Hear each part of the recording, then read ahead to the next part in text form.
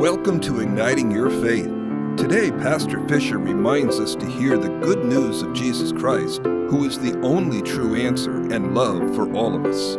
We encourage you to thoughtfully and prayerfully let God's love make an impact in your life. Now here is Dr. Chris Fisher with today's message of powerful truth from God's Word. I thought I'd start with a little article that was in the Wall Street Journal on the Saturday, Sunday edition. It's written by the Bishop Robert Barron of the Roman Catholic Diocese of Winona, Rochester, Minnesota. And he says, the central message of Christmas is that God became a baby.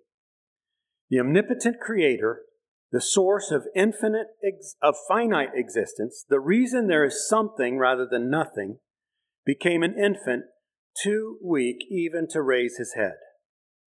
I'm sure that everyone around the Christ child's crib did what people always do around babies, smile and coo and make funny noises. For the entire history of Israel, God was endeavoring to attract his chosen people to himself and draw them into deeper communion with one another. Yet a sad and consistent theme of the Old Testament is that despite the Lord's efforts and institutions, Israel remained alienated from God. The Torah ignored, covenants broken, commandments disobeyed, the temple corrupted. In the fullness of time, then, God determined not to intimidate or order us from on high, but rather to become a baby. At Christmas, the human race no longer looked up to see the face of God, but down into the face of a little child. Once we understand this essential dynamic of Christmas, the spiritual life opens in a fresh way. Where do we find the God we seek? We do so most clearly in the faces of the vulnerable, the poor, the helpless, the childlike. It's relatively easy to resist the demands of the self-sufficient. It's decidedly less so for the lowly, the needy, and the weak. They draw us, as a baby does, out of self-preoccupation and into the space of real love. I'd like you to think about that for a minute as you think about how to express your Christmas faith today. Jesus said, whatever you've done to the least of these, you've done to me. So how we treat others, including the least of these, is how we're treating the Lord. I want you to think with me a little bit about what happened to Mary when she was told she was going to bear the Son of God. And there are, I think, at least three incredible things in the account that grab our attention. In the 6th month of Elizabeth's pregnancy, God sent the angel Gabriel to Nazareth, a town in Galilee, to a virgin pledged to be married to a man named Joseph, a descendant of David. The virgin's name was Mary. The angel went to her and said, "Greetings, you who are highly favored. The Lord is with you." Mary was greatly troubled at his words and wondered what kind of greeting this might be. But the angel said to her, "Do not be afraid, Mary. You found favor with God. You will conceive and give birth to a son, and you're to call him Jesus. He will be great and will be called the Son of the Most High. God will give him the throne of his father David, and he will reign over Jacob's descendants forever. His kingdom will never end." "How will this be?" Mary asked the angel, "since I am a virgin?" The angel answered, "The Holy Spirit will come on you, and the power of the Most High will overshadow you. So the Holy One to be born will be called the Son of God. When Elizabeth, your relative, is going to have a child, even Elizabeth, your relative, is going to have a child in her old age, and she who was said to be unable to conceive is in her 6th month. For no word from God will ever fail." "I am the Lord's servant," Mary answered. "May your word to me be fulfilled." Then the angel left her. You know, we live in a skeptical age, don't we? When there's a lot of public declarations of atheism, not too much public declarations of tangible, concrete faith in God. When a lot of people think that God does not act in the world, or if there is a God at all, He just created things and set them moving. And there's a lot of unbelief. And people hear the virgin birth story and they think, oh, that's a nice fairy tale. That's how they lump that in their minds.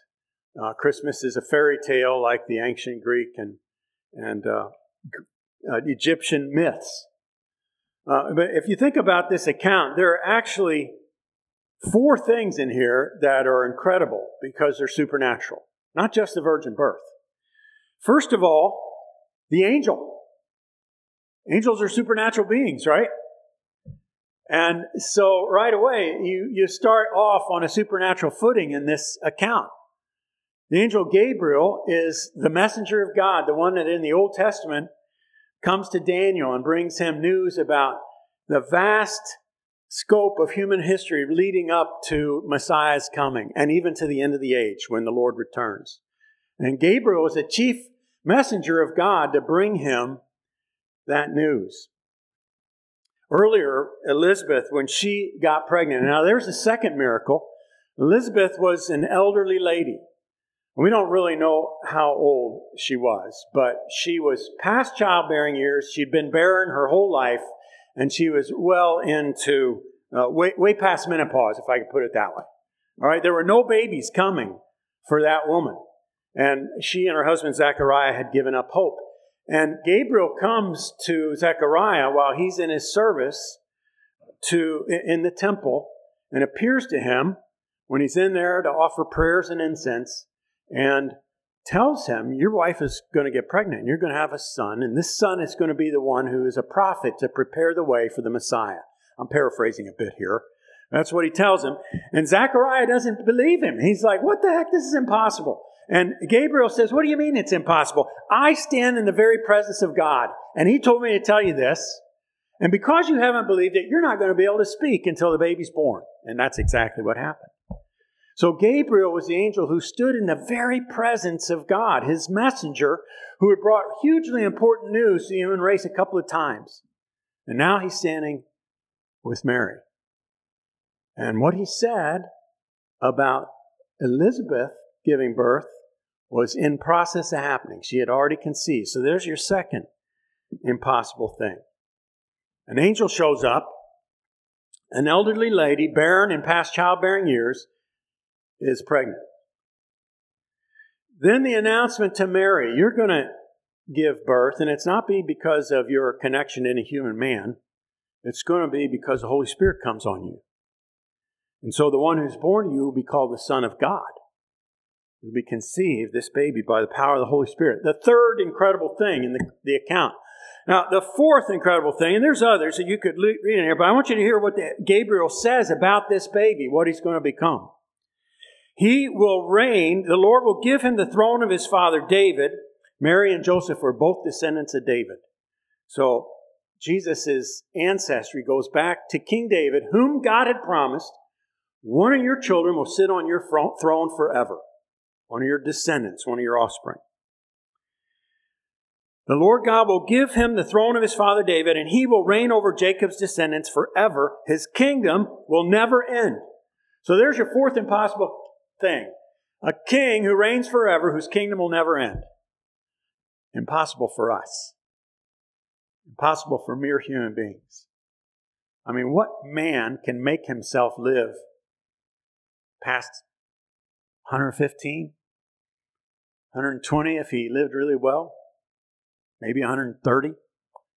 Oldest living human being in living memory never gets past that. Nobody can make themselves live forever. Now, I want to kind of take this in reverse as we reflect on not just the virgin birth, but all these impossible things. You know that Christianity today is the largest religion by population in the whole world. About 31% of the earth's population follows Jesus as their king and believes in him and are his followers. 31%, almost 3 billion people around the whole world. what other king, not Jewish king, any king, has had a kingdom that lasts more than 60, 70 years? Right? Wasn't Queen Elizabeth II the longest living monarch? 70 years, right? And we think that's really amazing, but Jesus is still being proclaimed king and worshiped and served as the Son of God 2,000 years later. So if you thought the first thing that Gabriel said, you're going to give birth and have a son, and it's not going to be because of anything but the Holy Spirit coming on you, was incredible. Look at the incredible thing that's been fulfilled. A kingdom that has begun and will never end. In fact, Daniel, when he is interpreting Nebuchadnezzar's dream in the beginning of the book of Daniel, maybe you remember the great dream Nebuchadnezzar had where he saw this huge statue and it had all these layers, gold and silver and bronze and then iron mixed with clay. And he doesn't know what it means. And he asks his diviners and sorcerers and fortune tellers, wise men, to explain what he dreamed and what it meant. And none of them could do it. They all said, you got to tell us your dream, then we'll tell you what it means. And he said, no. You tell me both my dream and what it means, and then I'll know you're really speaking on behalf of the gods. And when they can't do it, and he says, I'm going to kill you all because you're all fakes. And Daniel comes and he says, give me a chance, and I will pray to the God of heaven, and he'll tell you what your dream means. And so that's what he does. Nebuchadnezzar gives him a little time. Daniel prays. He asks his friends to pray with him. They seek God, and God gives him the dream and what it means. And he says, this is the meaning of the dream, King Nebuchadnezzar. That statue represents all these great kingdoms of the earth that are going to come, and you're the first, the head of gold. And then there'll come one after you of lesser quality, silver. One after you of lesser quality, still, bronze. And then another one after that, a fourth kingdom of iron mixed with clay. And it won't be a kingdom that can stick together. It'll always be breaking apart as the people are opposed to each other. But during the time of that kingdom, there will be a rock, because that's the other thing he saw in his dream. He saw a rock cut out, but not by human hands. Now remember, this is Gabriel telling, Gabriel comes later. This is the revelation that Daniel got. That rock hit the statue, and the feet of clay, the legs of iron mixed with clay, the waist and the chest and the head all crumbled and turned to dust and blew away. Then the rock grew into a mountain, and the mountain filled and became everything. And Daniel said, those four kingdoms that you see, those earthly kingdoms of humanity that are going to come and go, are going to be finally cast aside and done away with as this last kingdom, which is the kingdom of heaven, comes in and fills the whole earth and lasts forever. Now, if you read even a little bit of Jesus' preaching, you know that when he arrived, he said the kingdom of God has come. With himself, when he came on the scene, the kingdom of God has come. When we put our faith in Jesus and we are adopted into the family of God, we become part of that eternal kingdom that'll never pass away. So if we take it in reverse and we think of that last incredible thing, that this king will be one who reigns forever and this kingdom will never end, we, 2,000 years later, are seeing the concrete evidence of that. A kingdom that has grown from tiny, humble beginnings, maybe 120 core, committed followers on the day of Pentecost. Soon 3,000, 5,000, soon tens of thousands. And as it keeps growing around the world, thousands upon hundreds of thousands upon millions and now billions of citizens of the kingdom that lasts forever, that will last forever, are on this planet. Amen? So, we see the fourth incredible thing has begun to take place. And we think of that second incredible thing, Elizabeth being pregnant. John, when he showed up, when he was finally born, and Zechariah wrote on the tablet, he's named John, which was what the angel told him that baby should be called. Then he could speak, and he praised God. And he gave glory to God that he had prepared salvation for the whole earth in the sight of all people, and that his son was going to prepare the way for that Savior. You know what John did is he went around and he preached a baptism of repentance for the forgiveness of sins. He called people who called themselves the people of God, who thought of themselves as believers and worshipers of God, to get real with their spiritual life, to stop pretending and actually do what's right, to make things right with God and with each other, as a sign that they'd changed their mind from just assuming they were connected to God to actually living as people truly connected to God.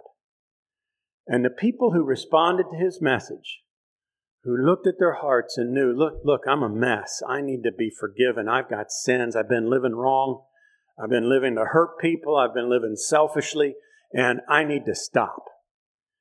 And I want that stuff to be washed out of me. I don't want it to be the defining stuff of my life anymore.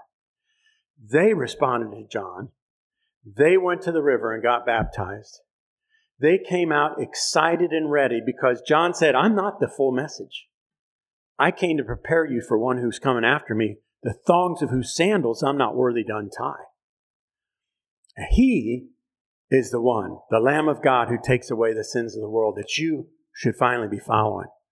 You know, it says that the people who responded to the message of John the Baptist were ready for Jesus when he came on the scene. And they recognized Jesus for who he was, as the Son of God, the Lamb of God, the King, the Messiah. And they put their faith in him. It was the ones who rejected John's message, who were self-satisfied with their own religiosity, with their own self-righteousness, who looked down on him because he looked goofy, he had camel's hair, and he ate locusts. How many of you eat locusts? Anybody? It's not a popular diet thing. They thought he was strange, right? And they didn't want to go out and give up their finery and share things with others. And they could not recognize Jesus, even though he was right in their midst doing incredible, miraculous things among them every day when he started his ministry. So, that second incredible thing, the arrival of this prophet to prepare the way for Jesus, fulfilling the promise of a child to an elderly lady well past childbearing years. And think of that first incredible thing, an angel showing up. How many of you have experienced angels? So who has a family member who's experienced an angelic visit? You want to tell us what they were? So it's not just coming from me. Can you stand up and tell what happened to your dad and mom? Yeah, I'm going to give you the mic so if anybody's online, they can hear you. There we go. Yeah, thanks for the instant testimony. From my house to Lancaster, they had gotten lost or something in the highway, and it was in the winter, and they, as I recall it, Mom said that they were kind of stuck in the highway. This is when my father started to have some problems with his dementia. And so he was not able to remember where he was. And then it was, I guess it was snowy and whatnot. So they were driving in the highway. There was nobody there. And they got a flat tire. And when they got a flat tire, Papi obviously had to pull over. My mom is really scared. This is all happening in the dark and all this stuff. And all of a sudden, this Jeep pulls up from behind them. And this gentleman in what my mom describes had military attire, he comes up and he tells my parents, sir, can I help you, to my father? And may I help be of service? And he says, yes, I have a flat tire. And the gentleman says, here, I have a flashlight. Why don't you hold it and I'll take care of it? So he took care of the flat tire. And then he said, I'll stay here until you guys get back in, and I'll make sure that it's pretty clear. And so when he said, just don't look back. And my mom found this super strange, but she said she felt a lot of peace about the whole thing. So they get in, and when they look back, there was nobody there. And my mom knew that she was helped by an angel there. Yeah. Thank you, Lord God. If there is no God, well, we really don't know what's out there and beyond the realm that we can see, right? We don't know whether there's things in the invisible realm that are way beyond us because we can't see them. If there is a God, which is what makes sense, as this bishop said, of why there's anything instead of nothing, and why the anything that there is so full of order and this law-like regularity that makes our existence possible after some 12 billion years of cosmic development, 12 to 18 billion years, depending on what time scale you look at for how old the universe is. If there is a God who made things, couldn't he make other creatures too that aren't necessarily visible to us? Right? I mean, that's what Gabriel told Mary. No word from God will fail. And what he told Zechariah, nothing is impossible with God. I've experienced angels, though I'm not sure whether I've seen them. I can remember it once when I was in Africa as a seminary student, preaching somewhere in Kenya. And they asked all students to go around different villages and preach, just to get a chance to do it. And there was a big crowd of folks there from the village, and they were native, I think, Swahili speakers. So I had to have a translator. And, I'm like in my 20s. I'm kind of quavering. I'm in front of a strange crowd of people. I can just remember as I prayed, God giving me a sense that there were two big angels standing behind me, and I was going to be fine. And with that, the peace of God came on me, and I preached the gospel. And the guy translated, and it was really cool. It was wonderful, actually, the peace that came upon me as I did that. I'll tell you one more story that has a bigger ramification that I've told some of you before, but if you're new here, you may not have heard it. There was a Messianic Jew by the name of Stephen Lytle who, back in the 70s and 80s, was really seeking God in a special way. He had sort of like the people who came to John the Baptist, he was realizing that his spiritual life was phony and that he was a mess and he was living the wrong way. And he decided he was so sick of himself and his corrupt heart that he was going to seek God to change him. And if he didn't change him, he just wanted to die. He was so sick of himself. And so he went to a hotel to seek God, and he was just in there praying and fasting and asking God to change his heart. And he said after a certain period of time in that hotel room, he entered some type of spiritual state where he saw an angel in the room. And, when we see angels, what do you picture? Do you picture that little cherub guy flying around with his bow, with a little ribbon floating behind him? Sometimes our view of what angels is colored by art we've seen and so on. But he said this was clearly a warrior angel, and he was huge. He was way bigger than the room that I was in. He was like 18 feet tall. But because I was in the spirit, I could see him through the walls. And he had a huge sword at his side.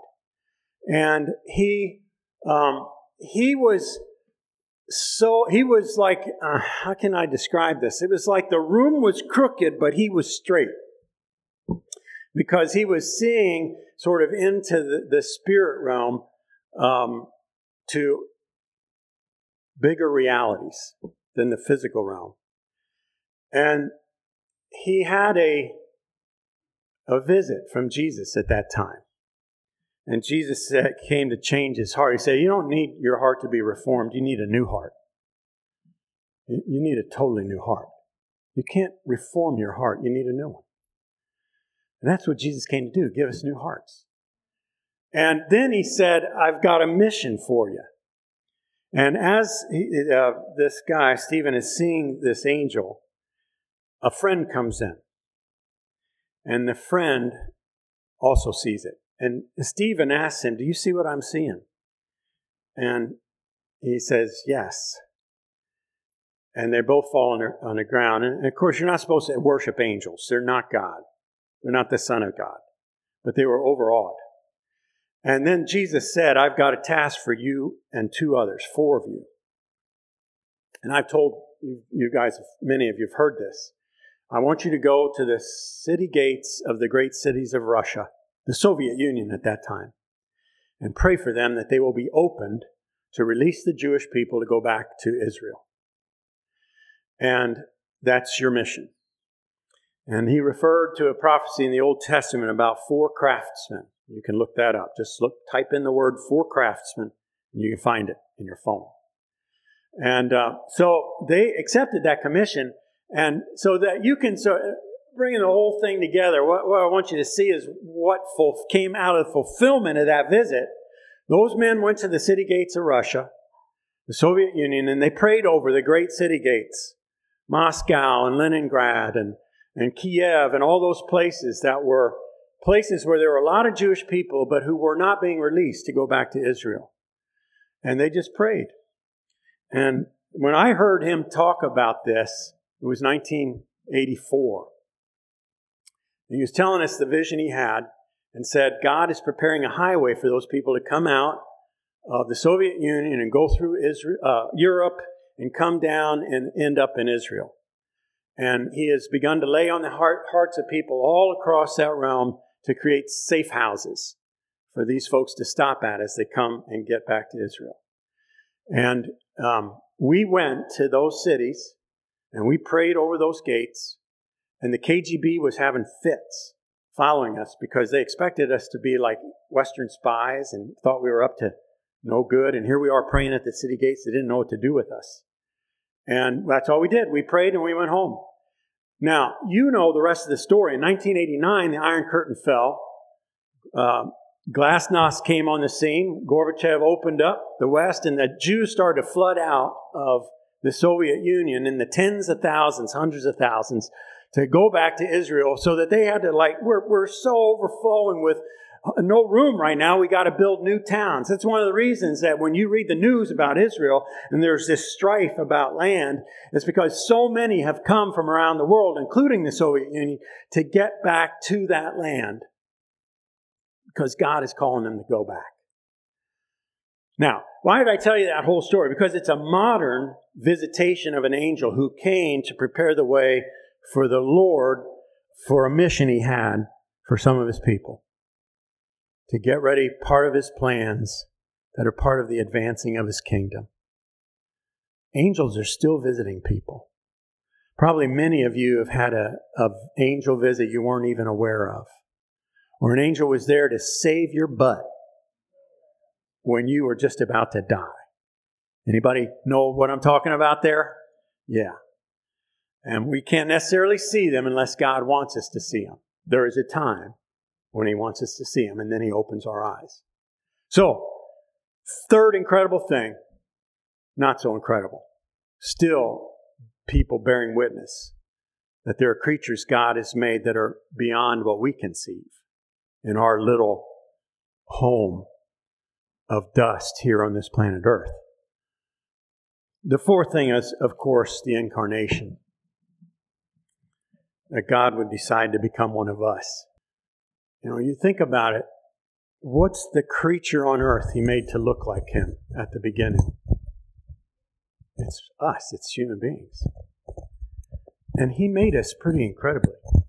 I was doing a little research on the brain for a project I'm working on. And there are something like 100 billion neurons in our head, in our brain. And they have the potential, each one, for about 100,000 connections to other neurons. That they travel along by these things called axons. Anybody study brain anatomy? Right? Yeah, Jillian, you do. Ari, okay. And so that you get the potential for about 10,000 trillion pathways just by that. But then it turns out that they've just discovered there's another type of communication going on between the neurons where electromagnetic waves will travel that are not dependent on the axons. And they travel through the brain at different frequencies and overlapping each other without canceling each other out.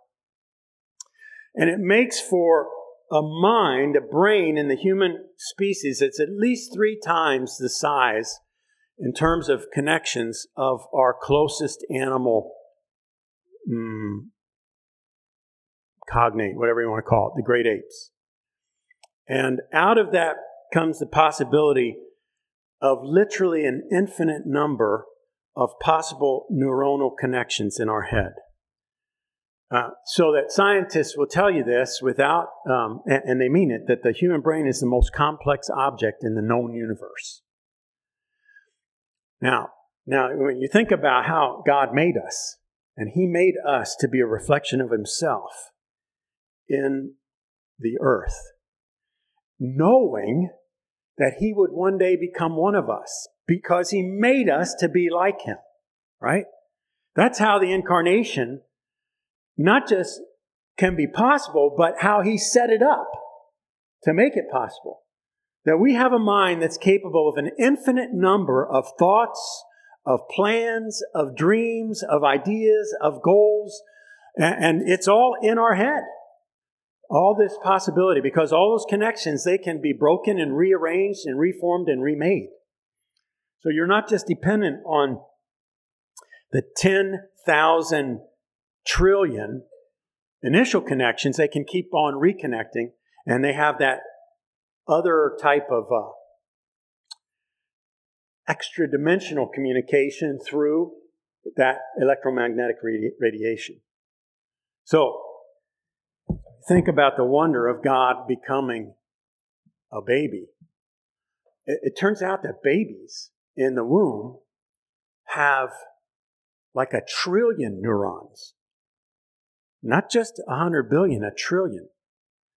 And as they grow and develop, the other 900 billion or so, they get broken down and rearranged and repurposed as the brain develops.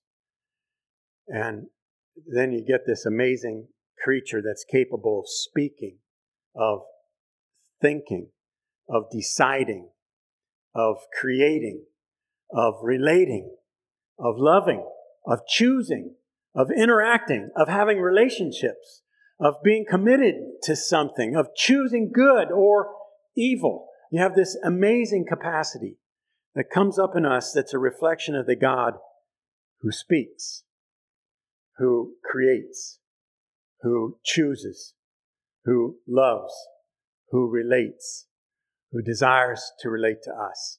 And He's made that possible by becoming one of us.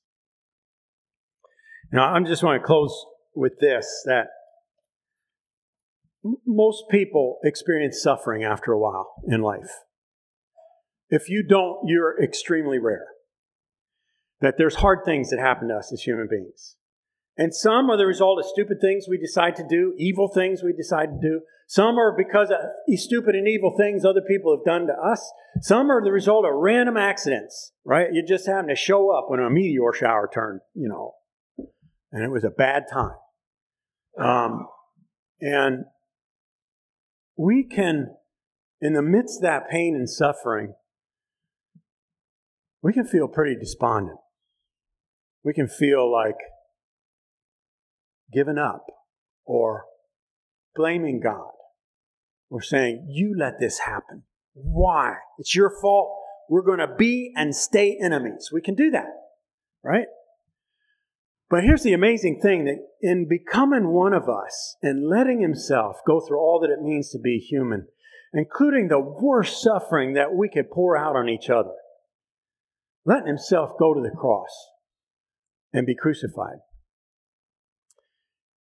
He has joined us in our suffering. And not just joined us, He's redeemed us out of it to give meaning to it, or to put an end to the meaning that governs and dictates and controls us so that we can get free of it. Now, this was a huge help to me to understand that when I experience disappointment or loss, that Jesus did too. And that He took all the pain of my disappointment and loss on Himself. That He bore it on the cross. He was there becoming sin, taking our sin on Himself, bearing all the evil that we could pour out on God, taking it on the chin. And not then saying, okay, you had your turn, now it's mine. Right? he turned the other cheek.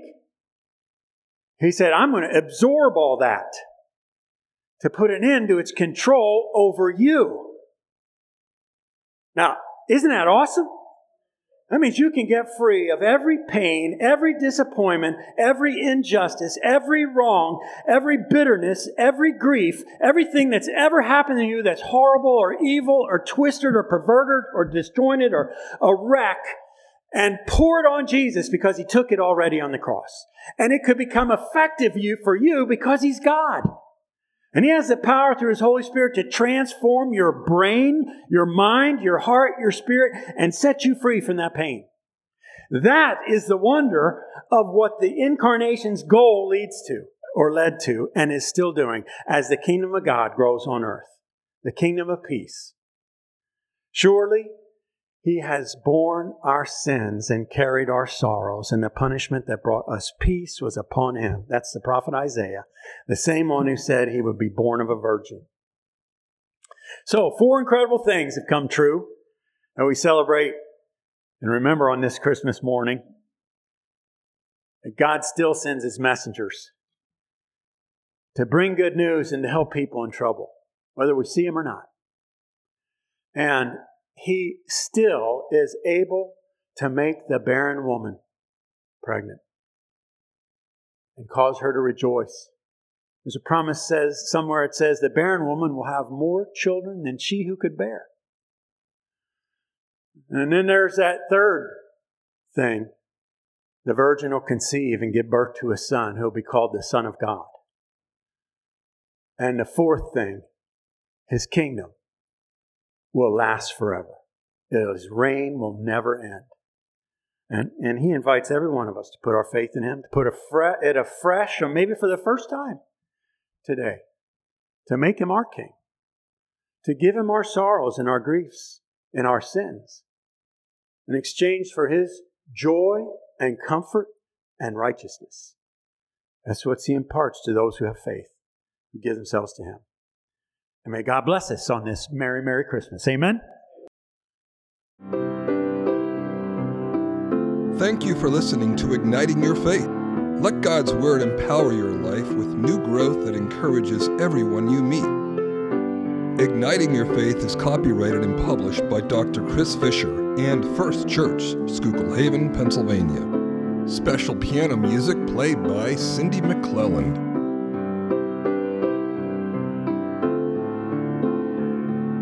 You can find more information about Dr. Chris Fisher, this podcast, and the church at our website, havenfirstumc.org. We hope you will join us again next week and let God ignite your faith.